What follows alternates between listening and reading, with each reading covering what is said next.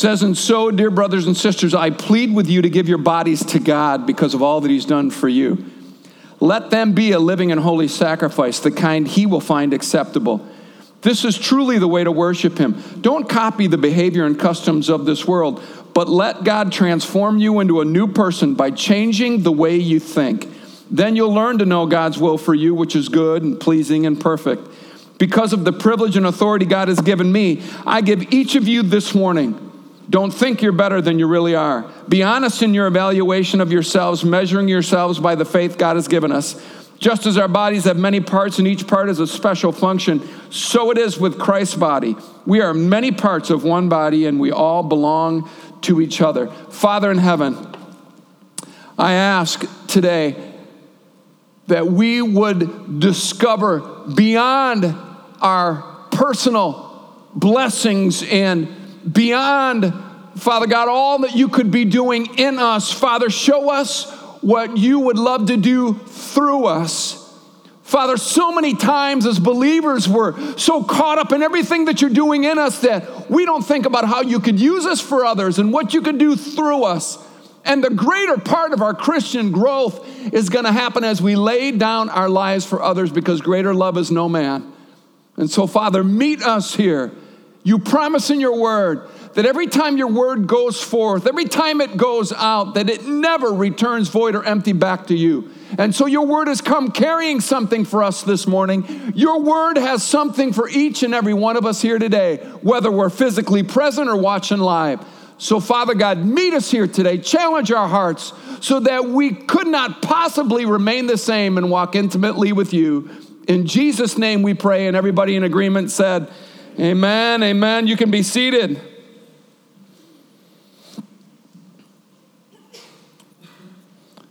The book of Romans is unique among Paul's writings, largely because of the fact that Paul had not been to Rome. He'd not been to Rome. So as the Pillar New Testament commentary puts it, Paul, evidently assumes that what applied to Christians generally applied to Roman Christians specifically. In Paul's writings, we can see a pattern that says the Christian life is dependent on strong Christian doctrine. I'm a big believer in strong doctrine. I don't know how we're doing the body of Christ any service at all if we pull back from things because of what culture is doing and saying. We have to preach strong Christian doctrine today. We must. And so, or therefore, beginning chapter 12, it's believed by more than one theologian that therefore was therefore, or that and so was there, not just referring to chapter 11, but the entire book of Romans up until that point. And so Paul is building upon everything that he had stated, chapters 1 through 11. He's now building in chapter 12 on all of that. The New American Commentary reinforces this by saying, the practical, however, must of necessity rest upon a solid theological foundation. Otherwise, it is little more than advice about how to get along in a religious community. And I refuse to be a part of a church, a local church, that's just giving you advice on how to get along in a religious community. This isn't about advice. Anybody can give advice. This is about the word of God going forth. It's about our hearts responding to that seed that's sown and seeing that it flourishes and that it grows. Amen? Amen. If I'm asking you for it, it's because you're not giving it enough. Amen? Amen. So because this is true again and again and again, you're going to see Paul challenge what kind of person we should be. And if it was good for the Christians then, it's good for Christians today, because it is a living book. It's inspired. In reference to the book of Romans, and I've said it before, the legalist says, do these things and you will live. But the Apostle Paul in his writing says, live and you'll do these things. That we don't do what we think that we should be doing. That's legalism. I have to do this because I'm a Christian. I have to live this way. I'm a Christian. No. Paul said, you live and you'll do these things. You live the Christian life. You walk by faith and not by sight, and you'll do these things. Christianity is not a bunch of rules, and it's a changed heart that cannot help but live a way that pleases God most. That's where the conviction comes. That's where all the wrestling comes from. It comes because you are compelled by the living God dwelling now on the inside of you to live the way that pleases God the most. And every time you choose to live a way that pleases you the most, there's a conviction, there's a wrestling, and Paul says, no. Don't try to live the Christian life. Man, live and you'll do these things. Come on. Jesus said, let me tell you who's wise. Whoever hears these sayings of mine and does them. The Bible for the believer, it's something that we live. And not in some legalistic way, I have to live this way. No, I get to live this way. I can't help but live this way. I'm compelled to live this way. We're changed. And because we're a changed people, we live that way. It's hard to go back. Try to go back to your old life and be happy. You are miserable indeed. And any one of us that have ever floundered and have ever strayed and have ever backslidden and gone back to the way that we once were, you know exactly what I'm talking about. It's a miserable existence. And you are forced to become calloused and hard-hearted if you're going to live that way. But God in His mercy and His grace keeps reaching out to us again and again and again. So what should the believer's attitude toward God be? I love what Handley Mould, Bishop of Durham, says about this part of Romans. I love this. That the Christian is told how not to dream, but to serve. The Christian's told how not to dream, but to serve. If you got your Bibles with you, go with me to John chapter 13. And let's look at this, Jesus' life as example. I want to show you something.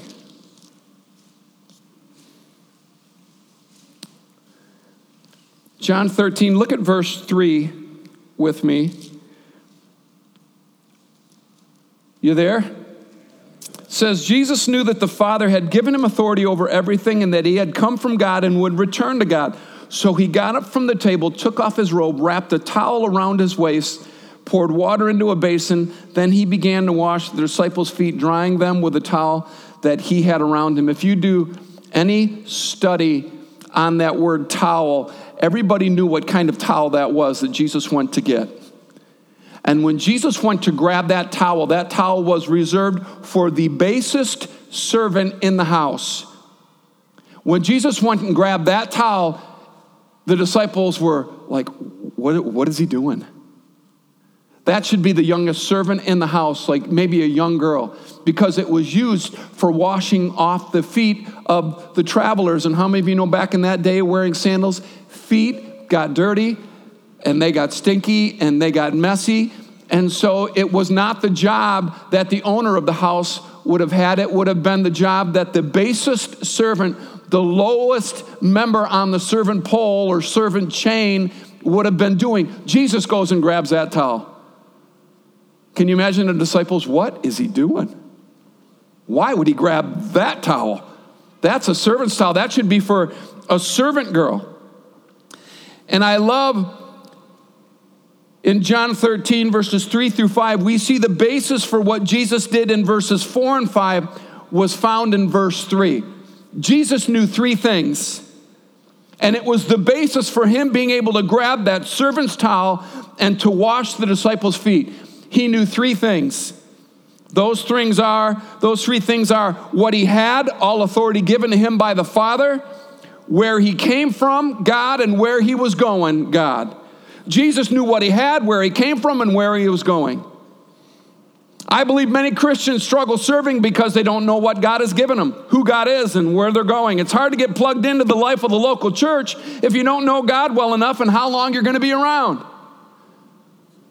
Why could Jesus, the Son of God, serve like that? Because he knew what he had. He knew what he had. He knew he had all authority from the Father. He knew where he came from. He knew where he was going. I believe for that reason it's hard for dreamers to serve. I believe the best dreaming comes while we serve. And let me challenge you with this. I believe God dreams come to those serving, not dreaming. I believe God dreams come to those serving God, not dreaming about what God has for them. It's very difficult to serve God if you're always wondering what God has for you next. How about what God would like to do through you next? Or how about how God would like to use you next? We're going to see in this series that there are aspects of Christian growth and maturity that you will never know if you are not serving in some way, shape, or form. And I'm going to challenge that. Paul challenges it head on. First off, let's just declare that this is not about us and what we've done. It's about Jesus and what he's done. We're not living sacrificially if it's all about us and what we've done. I've been involved for years, I've given for years, I've prayed for years, etc. Paul is saying that the Christian's conduct is based on what God has done, so much so that he is pleading with the believers to give their bodies to God because of all that he's done for them. 3 words stand out to describe worship that pleases God: sacrifices, holy, pleasing. Sacrifices, holy, pleasing. It's why older versions don't say your spiritual worship, but your reasonable service. R.A. Knox paraphrased it as, this is the worship due from you as rational creatures. As rational creatures. And let's just say it, copying behaviors and customs of the world is not worship. It's not worship. Copying the behaviors and the customs of the world, that's not worship. It's not worship at all.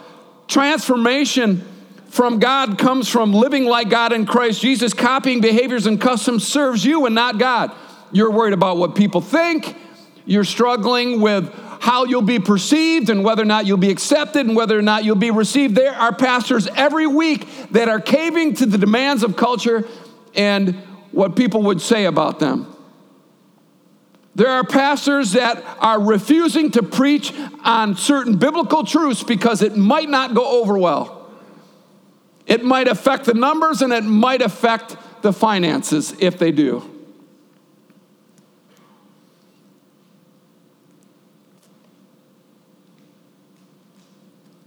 See, I believe what the Pillar New Testament commentary says. I believe it captures it so best. Listen to this. It says, Christians have been introduced into the life of the world to come. What a tragedy then if they conform to the perishing world they have left. Let me say that again because I thought it was so good. Christians have been introduced into the life of the world to come. What a tragedy then if they conform to the perishing world they have left. What a tragedy. What a tragedy that you invite Jesus into your heart and you begin to experience the life to come and you try to return and go back to the life that you've left. No wonder why Christianity seems so confusing to so many. People coming to Christ, being washed clean, being set free, and not knowing what to do with that, and so they go back to what they once were, to what they once did. How confusing is that? It's only a life lived like this that will prove God's will over time, because God's will isn't arrived at right now or in a given moment. Think about it. Where is the sacrifice and the holiness in that? Pastor John, I've discovered God's will for my life entirely and completely. What sacrifice is needed anymore? What holiness is needed anymore? Man, you figured it out. You really don't even need to follow Jesus.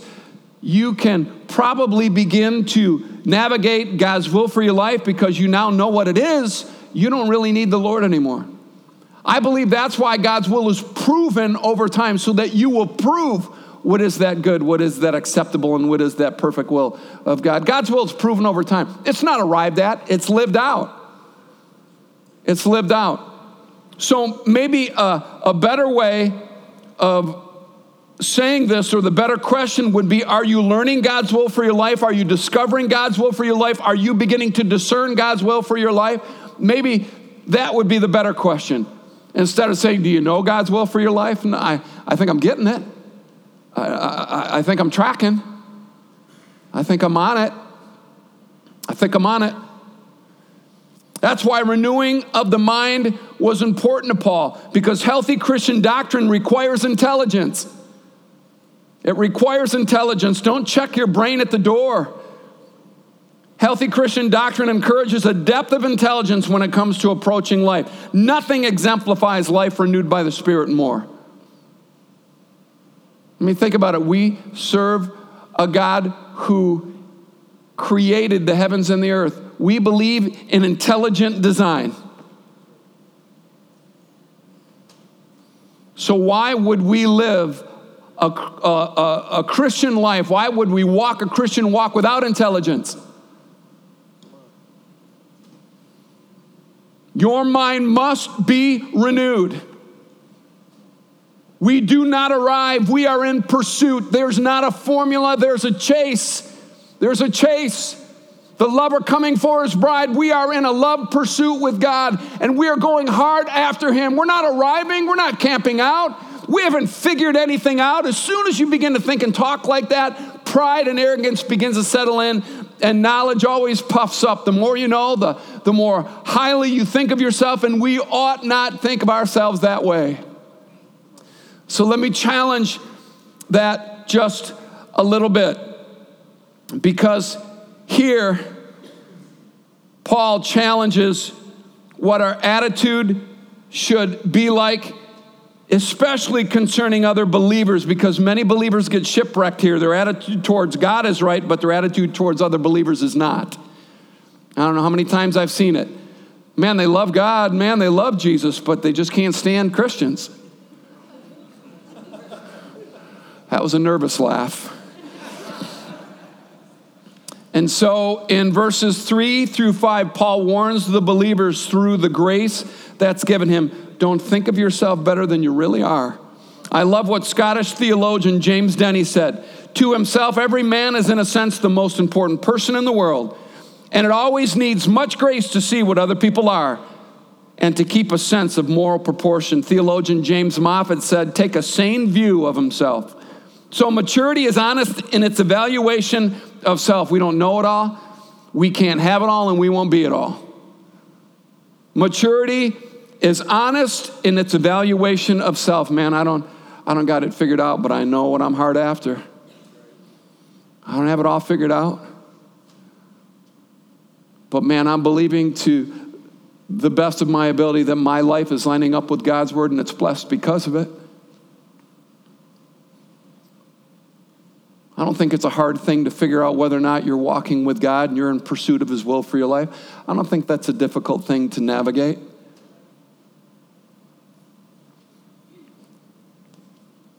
For instance, we're all parts of one body and we belong to each other. So all those Christians that grind you, drive you nuts, just absolutely crazy. Yeah, you belong to them. You're in relationship with them. They're family. Family. So if we're healthy, we cannot act and live like we don't belong. Like I'm a Christian, but I don't belong to anything. Like I'm a Christian and I don't belong to a body. Like I'm a person, but I don't belong to a family. It's kind of the same thing. It's what you're saying. Man, I love God. My pastor used to say, it would be a great job if it wasn't for all the people. That's what my pastor used to say. And I remember thinking, what are you saying?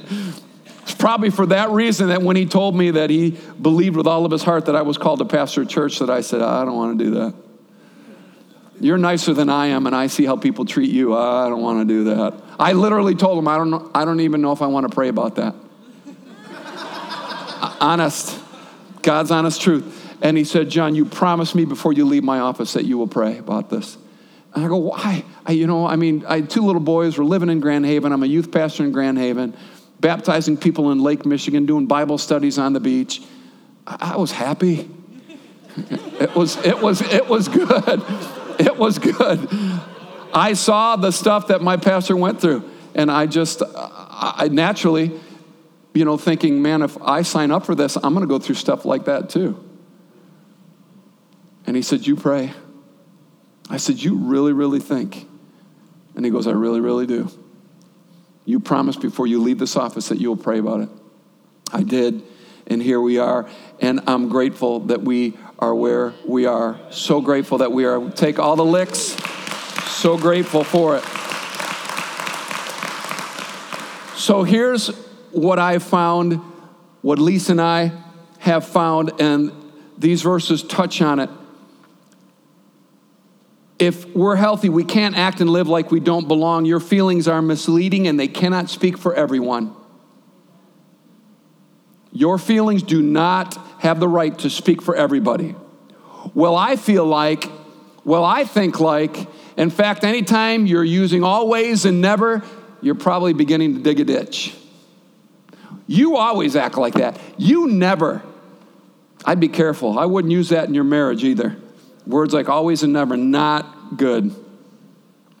So just because you don't feel like you belong doesn't mean that everyone feels like that about you. Let me say that again. Just because you don't feel like you belong does not mean that everybody feels like that about you. That's how you feel.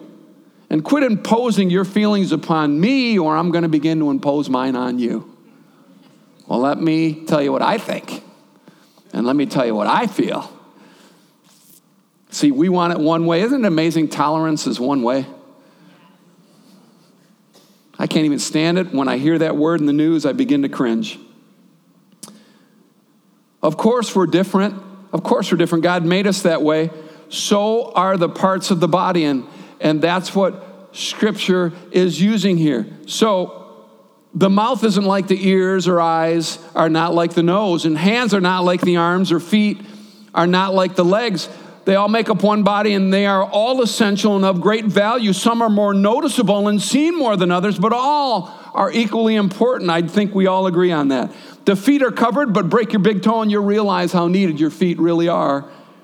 I'm a member of the body, and I'm probably seen more than most, but just being honest before you, it'd be nice not to be seen as much. And I get it. I get it that my part to play in the body, I'm seen more. But man, there would be times when I'd really, really like not to be seen so much or noticed so much. With high visibility comes great criticism. I like what Aristotle said. He said it best. Criticism is something you can avoid easily by saying nothing, doing nothing, and being nothing.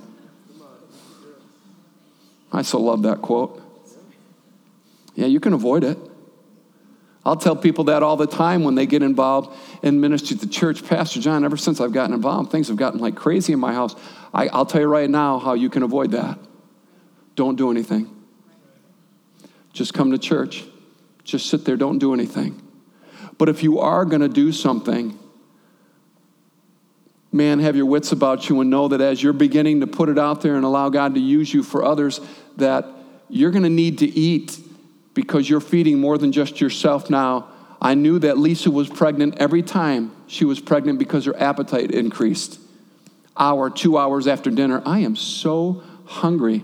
You're talking to my little buck and change wife. I said, you're hungry. Yeah, aren't you? I go, no. I mean, we had a big dinner. I'm doing pretty good. What? Are you pregnant? No, I don't think I'm pregnant. Every time. Because she was feeding more than just herself. Christians, as you get involved, and I think it's healthy to be involved. In fact, this whole month, we're going to be encouraging you to get. There have never been more opportunities to get involved at Restored Church than in the next few months.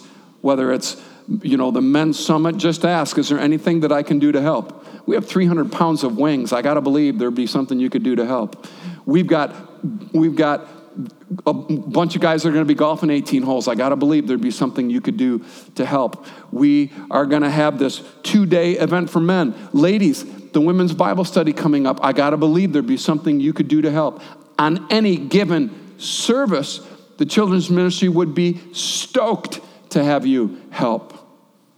There are opportunities. When we do at the movies, we're going to be serving pop and popcorn and candy. We need your help. We need your help. And there are just levels of maturity that you will not arrive at until you begin to pitch in and help. Isn't that the way it is in your family? As the kids get older, hey, you can help around here. Come on. Hey, we're family. Grab that. Would you take that out? Would you? It's just a part of maturity, isn't it? I'm not asking the 3-year-old to take the trash out. But that teenager, hey, grab that bag and the other one. Strap them to your back, carry the trash out. Amen? If it's right in the natural, I believe it should be right otherwise too. There is a risk in being a part of something big, but I'm going to tell you, 21 years now, we've been here, and it is worth it all. It's worth it all. It's going to be worth it all because of who you serve. If you're serving yourself or you're serving somebody else, yeah, it gets weird. But if you're serving Jesus, it'll be worth it all. It'll be worth it all when we see Jesus. It's always worth it all. Lay your life down. There is more beyond your life, your household. Allow God to use you, and I promise you'll grow in ways, and we're going to see it in the weeks to come. I promise that you will grow in ways that you never imagined. You'll grow. I guarantee it. In fact, you'll discover things about God, about his heart for people that you never could, but you've got to put yourself out there a little bit. It's like your step of faith. And don't worry, God knows what kind of person you are. Pastor John, I'm not a people person. Man, he's really good at using people that aren't people persons.